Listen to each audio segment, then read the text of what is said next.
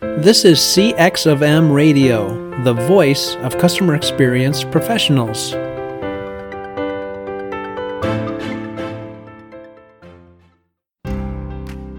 Welcome to People Talk. People Talk is about getting ahead at work, becoming a leader, establishing your personal brand, and motivating yourself and those around you. Hosted by Angela Hall, who has decades of experience working in the field of human resources, you can expect lively discussions about topics like workplace politics, dealing with difficult employees and clients, creating an inclusive workplace, and jump-starting your career. Here's your host, Angela Hall. Welcome, everyone, to People Talk. Thank you for joining me on this episode. I am thrilled that we have Dr. Wayne Hawkwater from Florida State University. We are going to talk to Wayne today about leadership and what does it take to be a successful leader during a pandemic and beyond. So good morning, Wayne. Thank you for joining me today. And I'm just so glad that you're here. Well, I'm so glad to be invited. So good to see you. Wish I could see the audience. It's a great opportunity.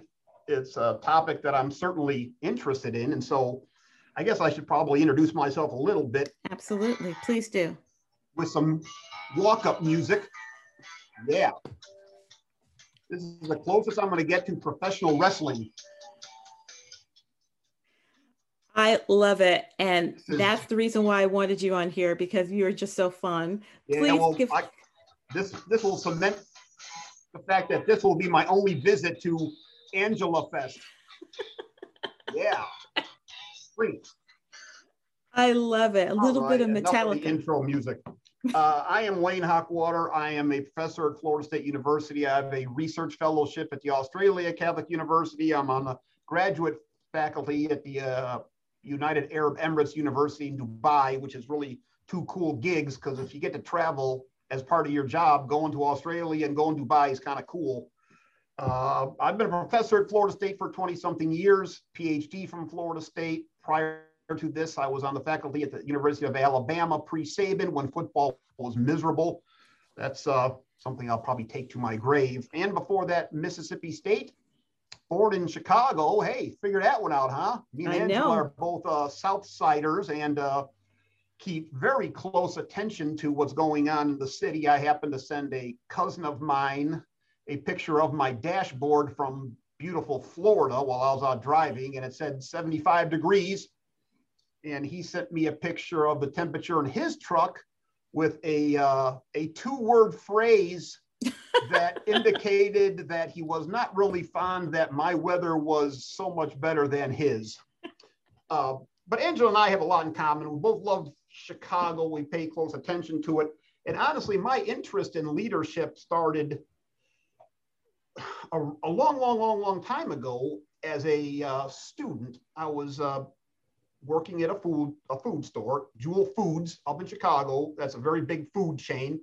And I was working a lot of different shifts, and food stores are interesting to me. They're interesting microcosms of the whole world, because you've got a lot of people, you've got a lot of personalities, you've got a lot of relationships.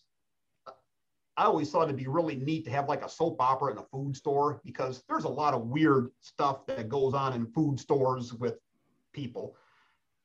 And my interest really in leadership came from the fact that food stores are really good about rotating managers to different locations. So you would have a boss for 3 months, 6 months, a year, 2 years, and it seemed like they would just, okay, well, you hear that John is getting transferred to store X. And I was always really interested in that, because if you're in a rough environment, you're kind of looking forward to the next opportunity with a boss. If you got a really good boss, it's kind of like burst your balloon a little bit. It's like, wait, we got a good thing going here. And in essence, what it does, changes in leadership and changes in personality, it's like flipping a switch. I mean, it really does change organizations. It changes the culture. It changes people's motivations and willingness. And it's all about a relationship between basically a leader and a subordinate. it's the most critical relationship in all organizations. It's really the most critical relationship in any kind of social entity. If you're working in a church, if you're working in a nonprofit, if you want to be a good parent, it's all about these interpersonal dynamics. So you move on a couple of years and you start studying this stuff. You try to tap into the issues that are pertinent. And I'm not sure I've published the most research of anybody in the world. In fact, I'm pretty certain that I haven't. But what I have tried to do is try to make it both scientifically and practically relevant. So, when I've studied things like entitlement, that's a big deal to a lot of people. I've studied things like narcissism, which is a big deal. Angela and I and lots of others were probably at the forefront of research in the area of organizational politics. These are very real phenomenon that's going on in organizations. And as you can imagine right now, there's a whole lot of research that I'm doing with healthcare people and dealing with leadership in hospital settings. It's when I talk about COVID and what's going on in the world, the best analogy I can come up with is picture yourself in this organization. Well, then I get out my snow globe and start shaking my snow globe. Everything's changing, and leadership has to change, or else good leadership in these environments will become more pronounced and more impactful. Bad leadership will become more and more detrimental, and we all know that the world is fraught with both of those. Good leaders have a vision, have a talent, have a feel for things, and you got the bad leaders who either are selfish, self-serving, inept, inadequate, and frankly, sometimes bad people. And maybe not bad people entirely, but maybe their world is just leading them down the wrong path. Maybe it's stress, maybe it's a lot going on in their world. We are kind of at a nexus in terms of leadership, and in the next 10 years, we're going to have to look back and say, okay, what did it do? How important was it? How necessary is it? And how can we make the necessary alterations in it to make sure that we can remain not only intact as an organization, but competitive? Because, the American brand, the United States brand is business-wise is being questioned a little bit. We've got a lot more competitors and people who are really exhausting a lot more resources and developing leaders to move their organizations and countries forward. Without good leaders, not only will businesses get hurt, individuals will get hurt, but I think the American society will get hurt.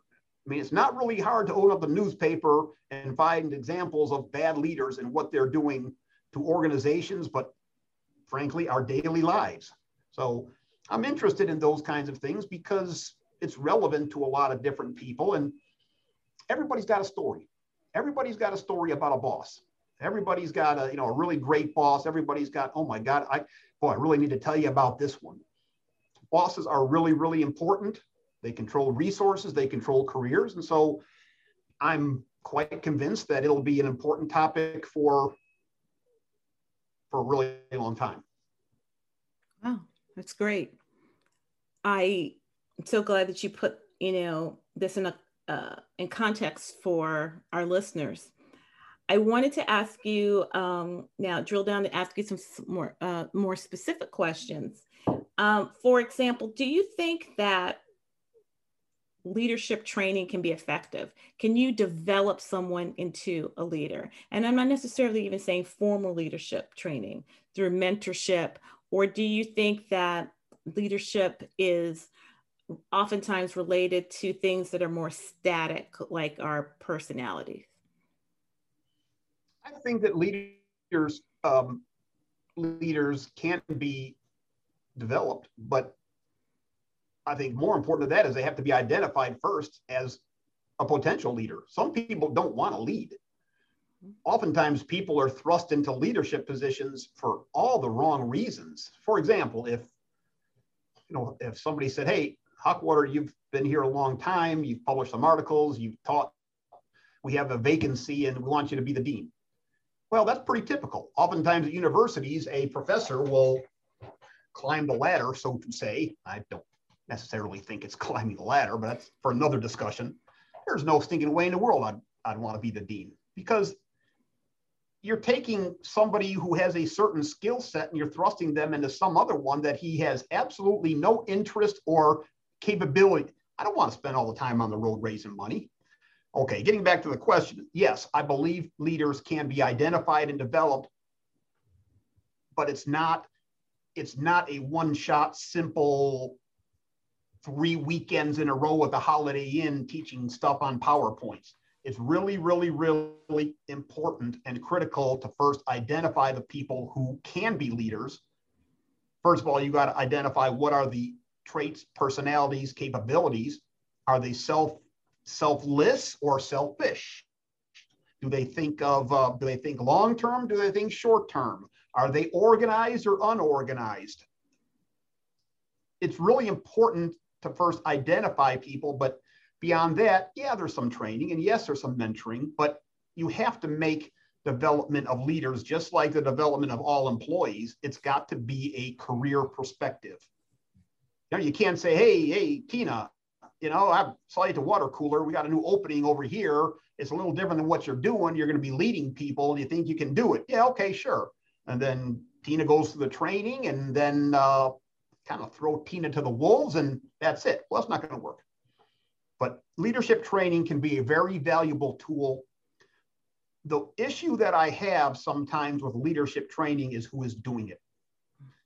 And it's probably going to ruffle some people's feathers, but sometimes what a company needs and what the staff needs, what a leader might need to be successful is not what's being offered. You know, if I start off my own leadership institute and training thing, I may be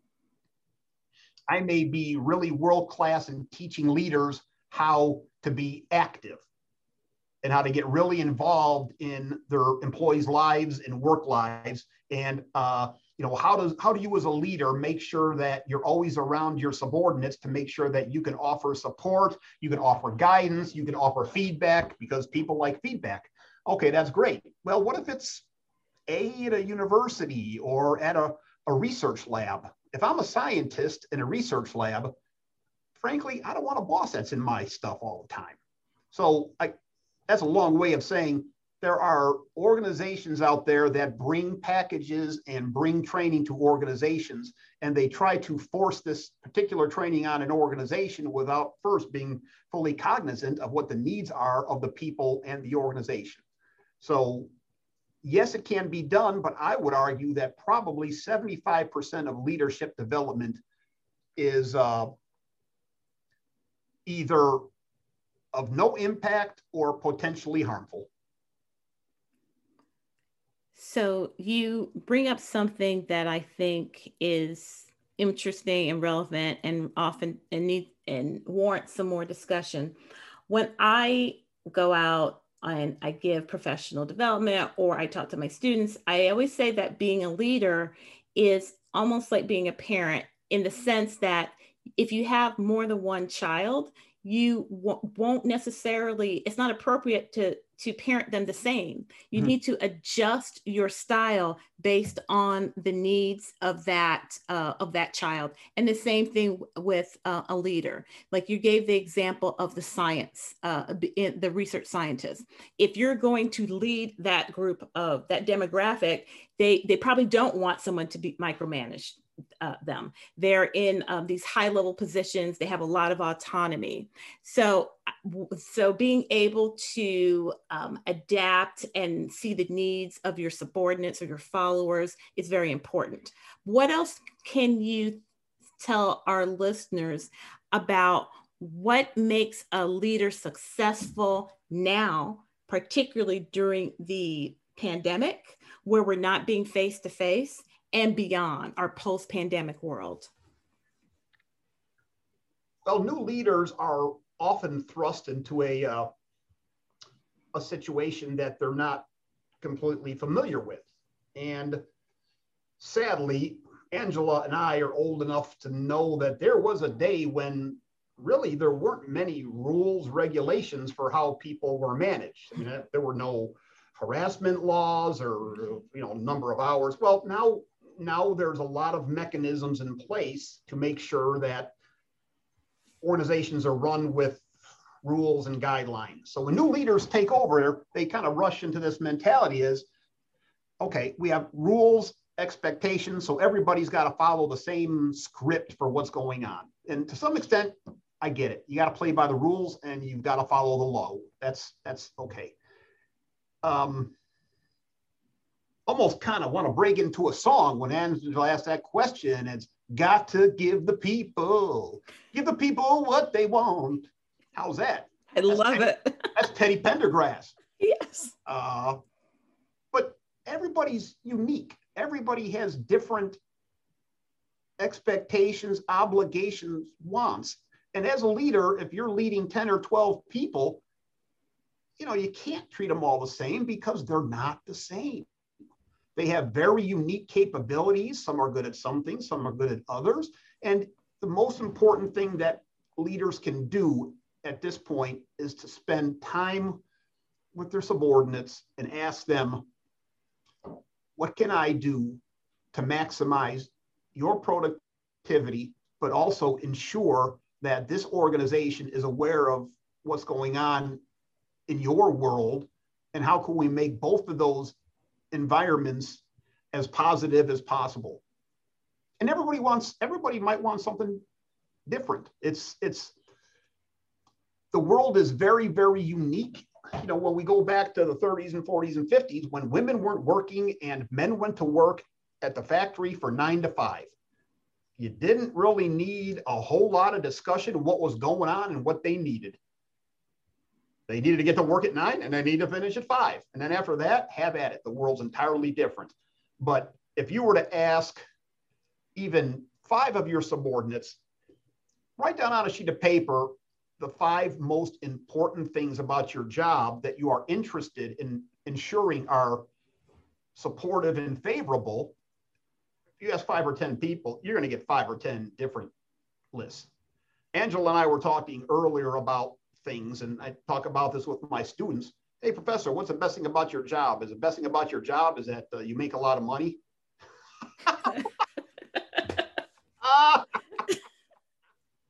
Okay, great. We both work at state institutions. Okay, what else is great about your job? You get to spend time with a lot of students. No. I've taught online for 10 years. I don't see any. What else is the best thing about your job? You got a great office and great facilities. Okay, that deserves at least a chuckle. Best thing about my job, the most important thing about my job is I need to be left alone. And that's not to say that I want to be a slacker or I don't want to do my job. I just know how to do my job, where to do my job, when to do my job, and to fit my job in the rest of my reality, which is home life. If I had somebody peering over my shoulder saying, you've got to do this and this and this, they ain't going to work. You could double my salary and it's not going to work. So everyone's got different things going on. And I taught something in my class the other day and mentioned that during COVID, that so many women are completely opting out of the workforce because it's just become impossible for some people to continue both work and other expectations. And I get it. There are times where it has got to be absolutely impossible. But I also think companies have maybe just not worked hard enough to get the whole picture of what they can do. Losing people, especially good people, is very, very costly. There was a recent article in a healthcare journal that said 60% of nurses plan on quitting or going into a different line of work either during or after COVID. 60%. Where are you going to get? We don't have enough nurses now. Now we're going to lose 60% of them. The point is ask. Make every situation unique. I had a very good dean when I was at the University of Alabama. And he was there a long time and he had a lot of power. And he had a saying that I thought, I didn't think much of it at the time, but he said, I treat everybody fairly, but I don't treat everybody the same. And, if that's just kind of how it has to be. Things have to be fair. They have to be equitable. People should get what they're contributing, but not everybody's going to be the same. You can't treat everyone the same. If somebody can't make it to work by 8, assuming people eventually go back to work, and it's got to be 9, then that's what you got to do. You just can't lose people over something like that. You have got to take the time to talk to people to figure out what can help them become the best employee. And that's a very simple question. And that's as simple as it's going to get, because you're going to find complicated series of answers. But having this conversation, if it opens up lines of communication, it is one of those gifts that's going to continue for as long as that person is there, because now the person knows that they can come talk to you if they have an idea, if they have a suggestion, if they have a grievance, if they see something that might make, communication. And this is, boy, I've spent a lot of time talking to companies about this, and it's been a fruitful endeavor in some ways. It kind of boils down to communications and trust. You have to communicate with people and keep lines of communication going, more importantly than ever now, because communication is important all the time. Communication is about 1,000 times more important now, and trust is about 1,000,000 times more important now, because the world is topsy-turvy. We are so mired in uncertainty with COVID, with jobs, with political situations, with everything. People can do their job. They can handle their expectations. I see here with students and my faculty friends and other people, yeah, COVID's a pain. Their biggest stressor, their biggest source of anxiety is they just don't know what's going on, when it's going to end, and what they can do about it. Communication and trust can help deal with a lot of those things, not only in these rather heinous times that we're living, but even moving forward, because frankly, even after COVID, the world's not going to get any more certain. There's going to be other issues we're going to deal with. Are there going to be more viruses? Who knows? Are there going to be more international angst? Who knows? Is commerce going to change? Who knows? We're not in a very static environment. The world of work will evolve not from year to year, but often from day to day. What that does is bring a lot of uncertainty, and uncertainty can only be addressed and remedied if there's communication, which is honest, even if it's bad, and coming from a trusted source. That'll help with a lot of things. If you can't do that, and if you can't give of yourself, and if you can't make leadership all about you, if leadership is all about you, you're doomed. It's just not going to work. Leadership is not about you. Leadership is about being secure and being humble and being a decent person and willing to let the sun shine on other people. It's developing subordinates. Along the way, you'll be developed. But if you're in a leadership position because you think it's all about you and what you can get out of it and how you can grow and develop, then you need to stay where you're at. Wayne, you've given myself and the listeners a lot to think about. I think we've only scratched the surface, but sadly, I think that we've run out of time. So I'm going to ask if you can. No more songs? No more songs. I'm going to ask if you could come. Well, okay, you can have some outro music if you want to. Let me see what I can find. I guess I got to do the same song. Okay. I would like for you to come back for a future podcast, and we can talk about leadership a little bit more. We do it now? Sure.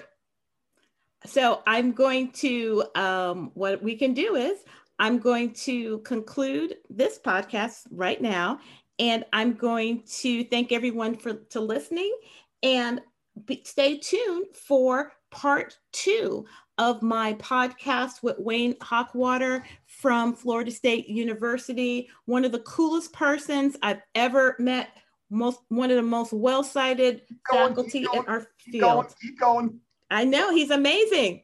And if you ever got some money for these podcasts, people would be able to see my rugged, manly good looks, because in addition to being a leadership scholar, I'm an influencer. I've got a new word. You know what the new word is? What? Hygiene. You know what hygiene is? When you keep yourself tidy? Yes. Now it's spelled BYE-G-E-N-E.